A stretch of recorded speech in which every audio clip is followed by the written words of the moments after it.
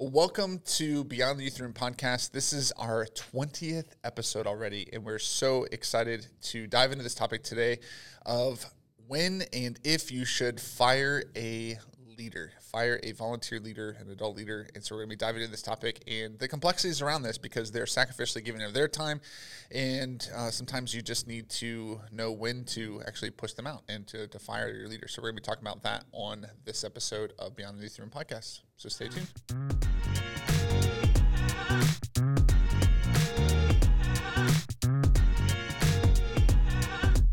Now, before we get into our episode, we want to shout out a few of our listeners on the podcasting platforms, and we have some data on some pockets that we were kind of surprised by location-wise, because we're filming this and recording this in Northern Virginia, and yet we have some listeners across the world. So, Ryan, fill us in on who we should shout out to different locations around the U.S. and around the world. Yes, so I know on our YouTube platform, we have listeners from over 20 different countries? At least, yeah. There's quite a lot here. So, I mean, top one, not surprising, United States, and then We're we have number one. a good audience in Canada. Okay. We have some United Kingdom. So, shout out to you guys that are watching our YouTube stuff on the UK or in the UK. Excuse me. We also have Australia, South Africa, India, Germany, Philippines, New Zealand, Netherlands, Sweden, Ireland, Mexico, Spain, Kenya, and several more down here. But yes, those are the primary ones. So World tour coming up. Yes, we need to go on a world tour apparently. And so thank you guys so much for tuning in and watching our content. And then from the podcast side, from the podcast where do we side, have some listeners from? we've got a couple different countries as well. Canada, France, and South Africa. So hi Don in South Africa. Yeah. We know Don's holding down the fort there. But in the US, we have listeners from over 18 different states. Virginia, of course, being number one.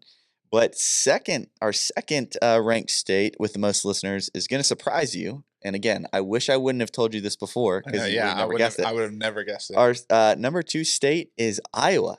And so if you were in Iowa, harvest season is past. So now what are you going to do? Yeah, You're going to watch podcasts. So if you were in Cedar Rapids, Iowa, or in that region, please, give us a shout out, comment below. We'd love to. Yeah, we'd love to know who you are. There's like a growing audience in it's actually pretty large. Yeah, like 17% of our U.S. audience is in Iowa. Yeah. And so apparently you're sharing it locally with your friends because our audience is growing there. So thank you for that. And we'd love to know who you are. We don't know who you are personally. Yep. And then the third state that stands apart is Tennessee. So the volunteer state. As we talk about firing volunteers today, we want to shout out the volunteer state. Great transition. Specifically in Arlington, Bethpage, or Murfreesboro. If that is you in Tennessee, thank you so much. Love to hear from you. Checking out. Yeah. So we want to make sure that we know who our sponsor is today. So Edge Clubs is sponsoring this podcast. This is who we work for, and we want to shamelessly plug free training because we have nothing to sell you. Literally, we don't have any products to sell you. We create this content on our podcast, and also the training that we have, the digital community, the digital training that we have on edgeclub.org/training. is all 100% free to you. And so you can head over there to edgeclub.org/training to access the Gospel Advancing Ministry training, our bread and butter, how we train students to be student missionaries. So our student missionary training is available to you free of charge over on the website there. Now, today's topic is somewhat of a touchy topic. It can be a touchy topic because there might be lots of youth leaders that have volunteer leaders, whether they're even paid or not. Sometimes they're just a volunteer as well, who are leading a team of adult volunteers. And sometimes you have to make that hard decision of firing a leader. I've been there several times, and I'll share two instances. One was a lot easier than the other. I mean, not easier in the sense that it was still a difficult conversation, but it was an easier decision than the other one. And so we had a teenager who graduated from our ministry, they aged out, and then they wanted to still serve. They were in college now, but they were local, so they wanted to serve in our ministry, and we have kind of just a standing rule that if you're a recent graduate, you can't serve other high schoolers because there's just not enough age separation there. Yeah. But you can still be used because we have a lot of high schoolers that serve middle schoolers in our ministry. And so this particular guy, we said, of course you can serve if you'd like to, but we're going to put you with middle school students. And so I had outlined, specifically because I was like, okay, you're a single guy, you're recently graduated. We want to make sure that there's like a clear boundary now that you're graduated out of our ministry. You are not to, romantically involve yourself with any student. Like even if you're literally like a year older than them, just that crosses a boundary for us. Like obviously not a thing that we want to be doing.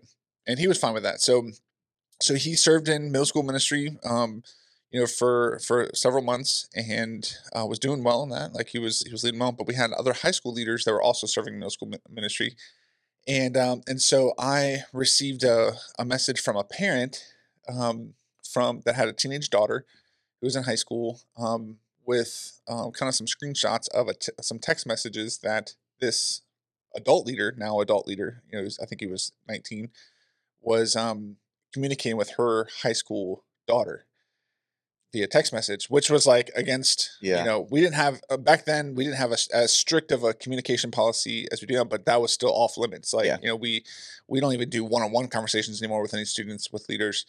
We always have some, group chat or, but back then that was still even a boundary that was outlined clearly. And it wasn't anything like, sexual, inappropriately sexual. Like it was just like, hey, like, I'd like to take you out on a date sometime. Like it wasn't, but because of the age difference and because we clearly define that as an adult leader now, you cannot, Mhm. interact romantically with any student, obviously, even if there's a year apart or whatever.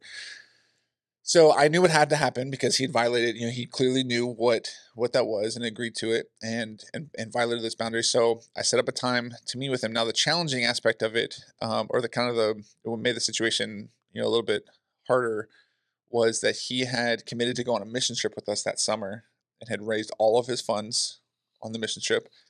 And so I had to break the news that no longer he couldn't serve, but he also couldn't, go on this mission trip because, of the boundaries that he crossed. And so I met with them at Starbucks and we had coffee and so he's just, bubbly. He's like, so like what, what's going on? Like what, like, why'd you want to meet with me? And, and so I gave him like an opportunity. I said, okay, you tell me, is there anything that you want to share with me? And he's like, no, no, everything's been going great. And I'm like, about like you serving or anything like that. Like, yeah, everything I've loved like serving, it just completely like not even acknowledging, uh, and then I said, "Listen, like I know about the text messages." And this, it's kind of like hung his head a little bit, and I was like, "Yeah," and you knew that was. He's like, "Yeah, like I know that was a big deal." And he's like, "Okay, like I understand, like you got to do what you got to do, whatever." So I was like, "Yeah, you just can't serve because like that was like a one-time offense, like deal Yeah. breaker. Like you can't like it's like oh, just learn from this." And it's like no, like that was a serious thing that we don't allow here at all. And luckily, like it didn't go any further than just like a couple text messages or whatever. So I had to fire him, so to speak, and then so then as I could see him like processing it, and he understood like that I needed to do that. But as he was processing, he was like, "What about the mission trip?" And I said, "You can't go on the mission trip either. Like that was a student, you know, mission trip. Like you can't just like Yeah. assume that because you can't serve, like you're gonna automatically go on the." Yeah. And so he just started breaking down and crying, like right there in the Starbucks, grown man, and just started, shedding some tears in regret, like and I To be was, fair, it's probably not the first time a grown man has cried in that's Starbucks. true, That yeah, probably happens yeah, often. but probably not for that particular reason. No, But but yeah, so when it came to that, it was an easy decision. It was a very hard conversation because I yeah. knew there was a lot at stake. Like for him, like he knew that he messed up, and he knew that that it wasn't appropriate for him to serve anymore in that capacity. And so that was a kind of hairy situation. Another instance where we had a leader who was faithful, committed leader for years, and this leader had developed, like as an ongoing like study, they had developed some theological beliefs that weren't necessarily like contradictory of where where our church stands on certain things, Mhm. Like it wasn't against it. I mean, there was like freedom to have differing views within certain boundaries. Yeah, yeah, And the way that we kind of characterize different beliefs is, we have like tier one is like salvific issues. Like if you're outside of like faith alone, Christ alone, like, there's definitely like you're outside of a lot of traditional Christian like beliefs. Like, so that would of course rule, yeah. If you're like, in order to be saved, you must be, giving money to me. It's like, okay, well, that's more obvious. But then you have tier two issues where they might divide congregations, but they're not like salvific issues where we're like, okay, if you believe in infant baptism, then you are not a Christian. Or if you believe in believers baptism, like there's differing views like that would divide congregations or, even denominations, but not like the Christian faith. And then there's tier three where it's like we can still fellowship in the same congregation of the same church without, agreeing on certain issues that are not as clear. And this was in that tier three category. It was like a certain end time belief that wasn't like way outside of like wasn't crazy, like in the sense that like like if you don't believe this, you're not a Christian type of thing. yeah. But we would say like there's freedom to believe different things, within that. This particular leader though had become so convinced of their belief of end times. It was a certain end times prophecy thing that they were teaching it to other students and also like saying that our church was wrong. And so the reason why it was more difficult because it wasn't like necessarily a moral thing, like because I mean it's like if you firmly believe something, like you want to try to tell people about it, like especially if it matters like to you a lot, but it wasn't like a thing where this person was like like texting students late at night or like inappropriately developing relationships with it wasn't anything like that where it was as like obvious or clean cut. It was just an evolving belief that they had that was elevated to becoming an issue.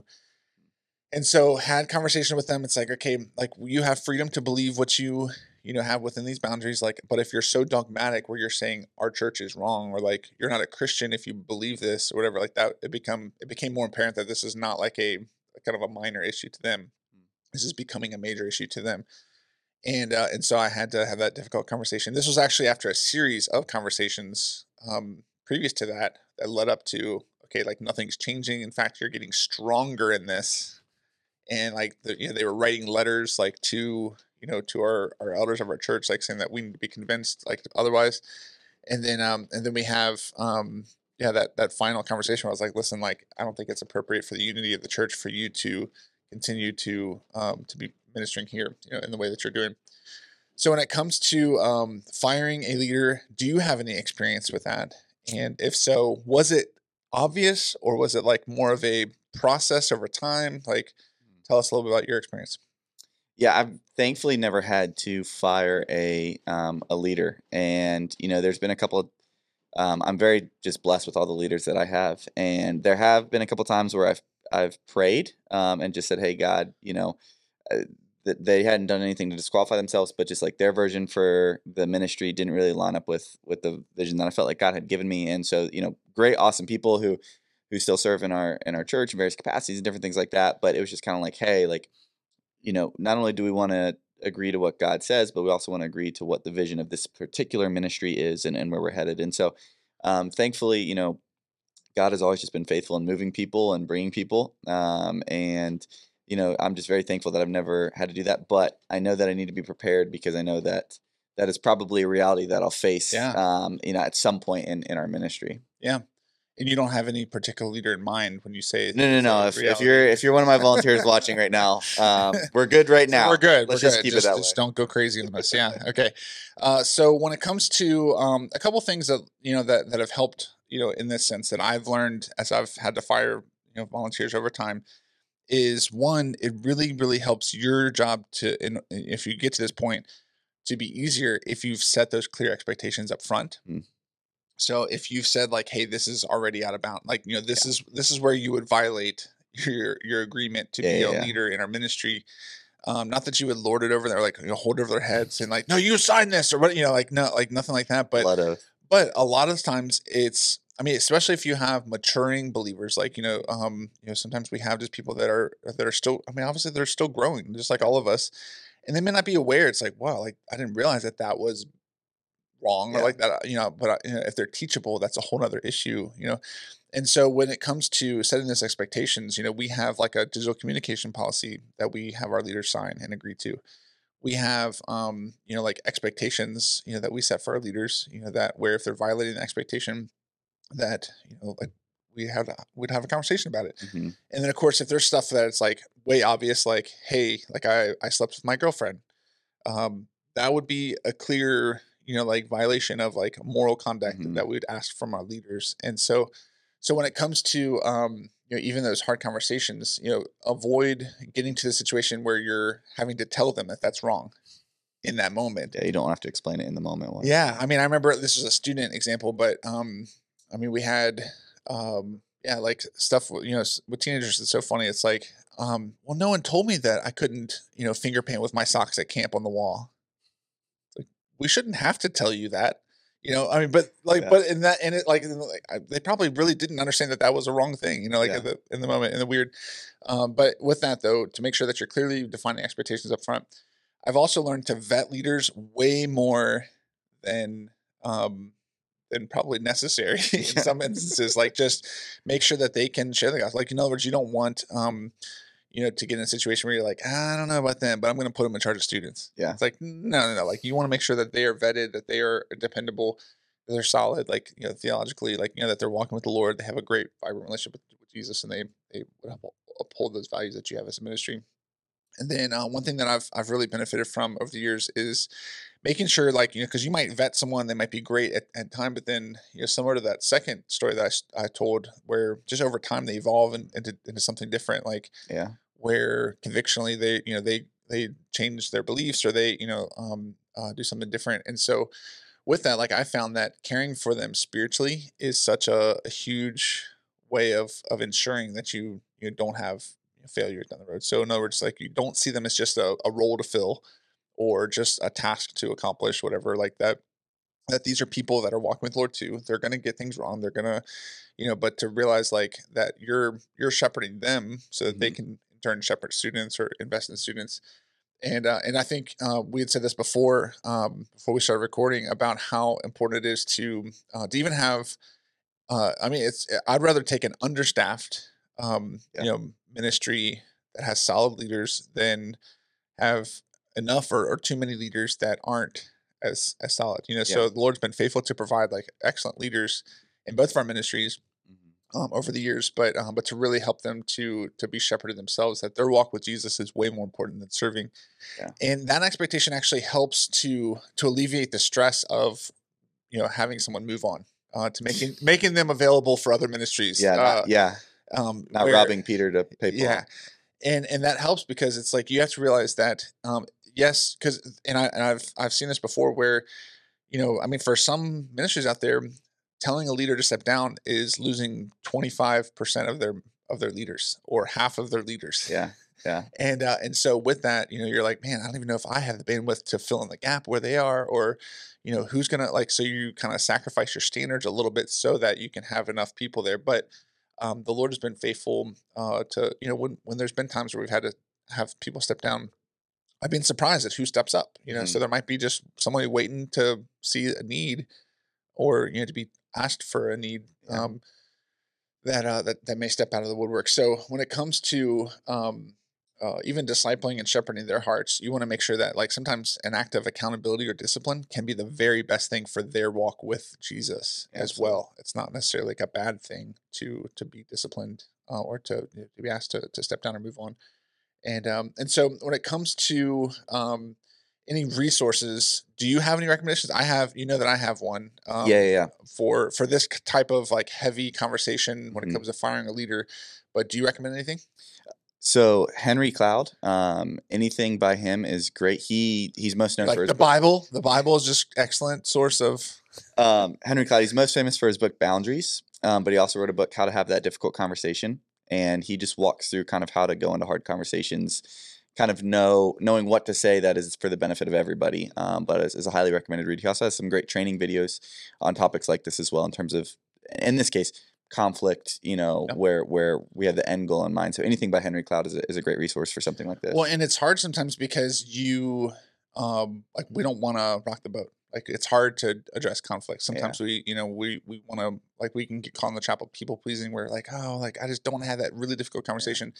And I found that other leaders are usually aware of what's going on. If there's a leader that needs to move on, or like Yeah. is like, and sometimes their respect for you as a leader not handling it or not addressing an Yeah. issue is detrimental. Where they can actually not trust you as much as a leader because you're not handling this appropriately. And so when it comes to a resource that I recommend is anything crucial conversations, like training. So I took this years ago, and it was really, really helpful. So what they define as a crucial conversation is opposing opinions, high stakes, and strong emotions. And so that's kind of the definition of a crucial conversations, which in this case, firing a leader would Yeah. almost indefinitely fall into those categories. Yeah. And sometimes the reason why you have a crucial conversation is because you want to make known brutal facts that must be known. Like, in other words, you try to be as factual as you can.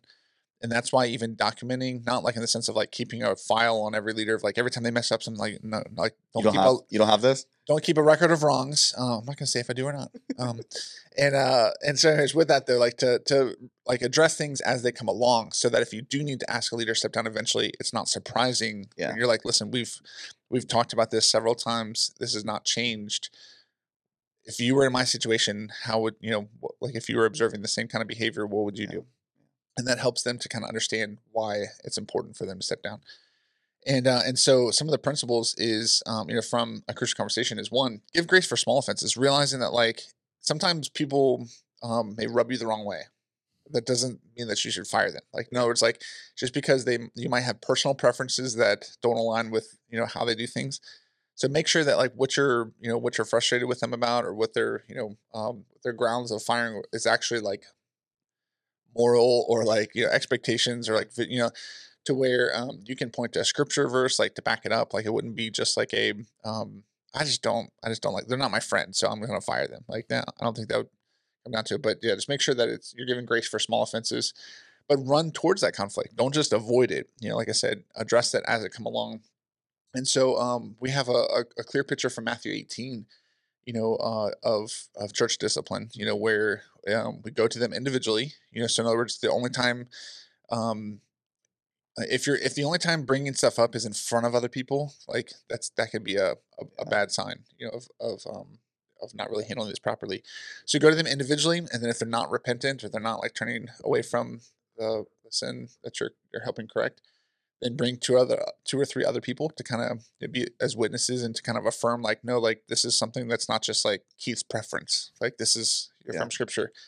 And then take them before the church. Like if they're still not repentant, then there is a overarching church discipline aspect that should be happening in healthy churches as well.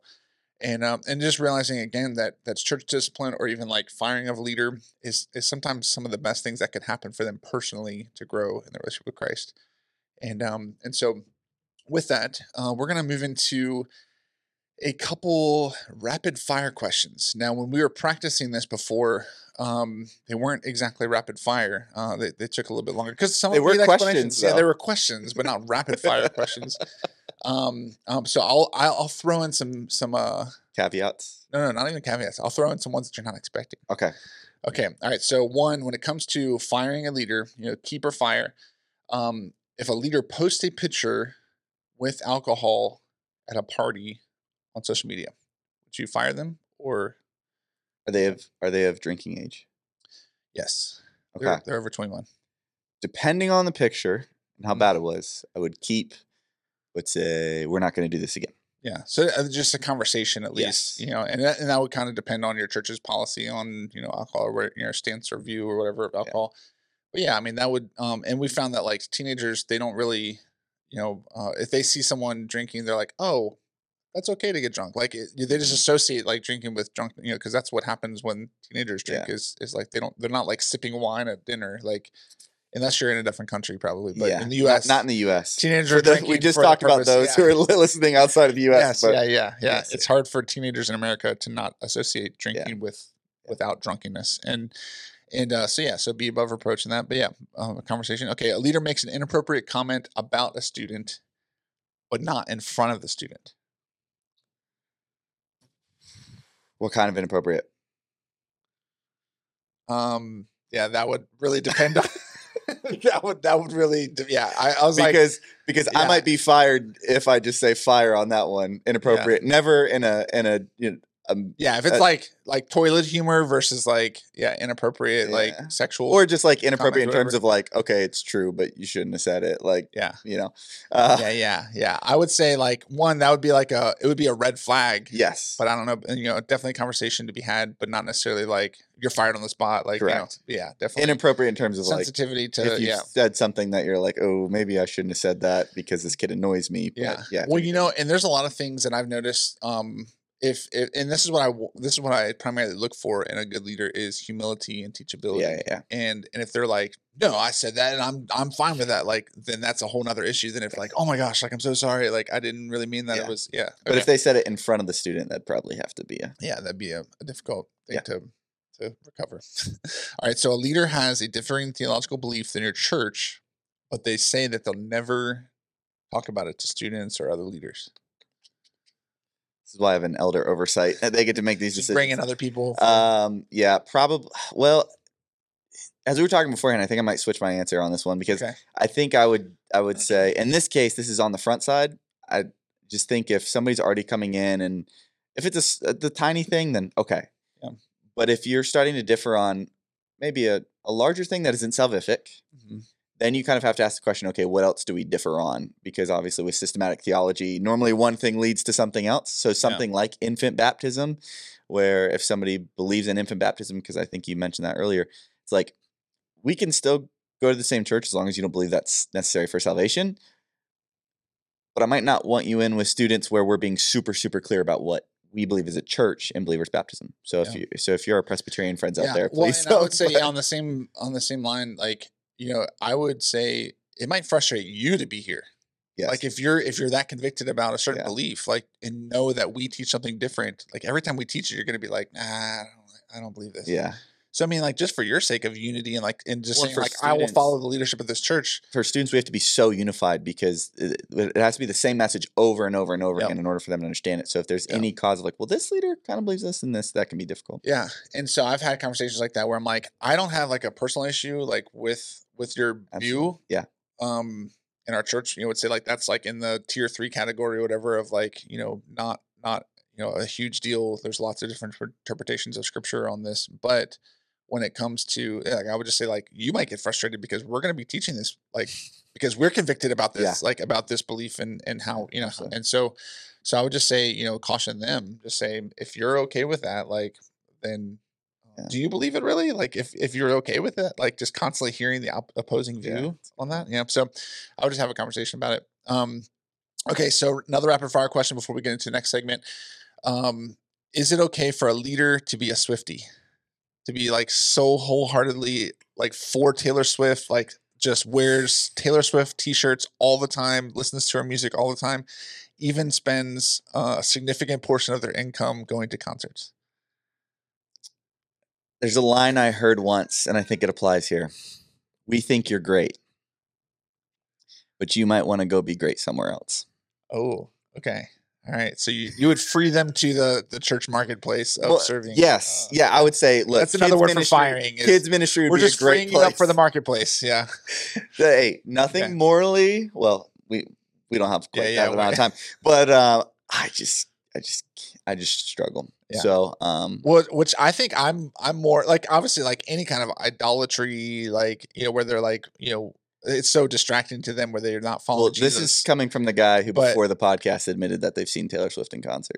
I have, yeah. But it was like before she was famous, really. Like she was opening for another. I didn't even go to see it. I feel like I'm defending myself right now. But you need to. But even if you're a Taylor Swift listener, like it doesn't mean that you're like automatically in a cult or something like, or that you're idolatry. But you would disagree? Maybe we should go back to our audience statistics and see what crossover we have with Taylor Swift. Let us know in the comments if you're watching this on YouTube. Cedar Rapids, Iowa was the number one city on Taylor Swift's listeners. We're doing that tour there now. Yeah. So is it a deal breaker for a leader to be like an all-out Swiftie? I don't think it is. No, it's not actually, but like It But might just be that. preference for you, though, I can tell it would make you very uncomfortable, right? Oh, Yeah, it would. Okay, I know where you stand on this. Okay, all right. Yeah. So, not rapid fire questions. We want to actually tackle a couple of student questions that are very common. Yeah. Things that maybe we've for had. even students that are listening to this or watching this, if they benefit from answering these questions, but also for leaders on how to respond to that. Not that we're the exemplary people, but we've been asked these questions a lot. Yeah. And so we're going to try to keep it to a minute. We're going to actually, do you have a timer or something? Do you have? I've got my phone. Okay, put a phone timer on it because we want to stick to that minute. Because I just taught an hour and a half breakout on this subject, and I can talk more than a minute, to say the least. So I'll try to summarize it as fast as I can. All right, I'll start it once you start your question. Okay, so the question is for you, Ryan. In less than a minute, why do bad things happen to good people? So a couple of definitions I would say are needed. First, what is a bad thing? Well, for Christians, something that is bad is something that is outside of God's will. Now, the world, how it defined bad is anything that is painful or hurtful or offensive towards me. So those are differences. And then good. Well, Jesus says there's no one righteous, no, not one. So our idea of a good person doesn't really align with biblically where we say we're all fallen. So the real question is, why does God allow good things to happen to anybody? But in tackling the question, why do bad things happen to good people, I like to use the analogy of traffic. There's multiple ways that can happen. If I'm speeding, that's my own fault, and I get a ticket. Somebody else is speeding, they hit me, that's their fault. My sin, your sin, fallen world, traffic light doesn't work. We hit each other, that happens, accidents happen. The devil could attack me, deer runs in front of my car, the devil made it happen, spiritual, warfare. Or if my car breaks down, God might be protecting me from something worse happening. That was exactly a minute, I think. Okay. Now, theologically, there's a lot more. That's not complete for like 20 minutes. But if I had to do it in a minute, there you go. Okay, good explanation. Okay. Yes. So you want to reset the clock for me for under a minute. Why don't you ask me this question? Oh, I thought you were going to tell me what question you wanted me to ask. No, I have my own question. Do you know? Yes. Yeah. Okay. How does God speak to us today?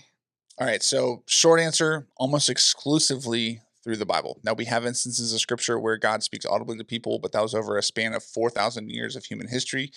And it was more like the exception than the rule. And so they also didn't have the full canon of scripture. So I'm a firm believer of the sufficiency of scripture, meaning it's given us everything that we need for life and godliness. Was that 2 Peter 1:3? For our knowledge of him who has called us by his divine glory. So we actually have knowledge of God through scripture. So it is sufficient and it's useful for teaching, correcting, rebuking, and training in righteousness, so that the man of God may be thoroughly equipped for every good work. And so I believe that God almost exclusively preaches or teaches or talks to us through scripture, or being taught through scripture. Sometimes he can put impressions or thoughts or even dreams or visions, but it would never contradict his word. So that's my answer. Boom. There you go. Yeah.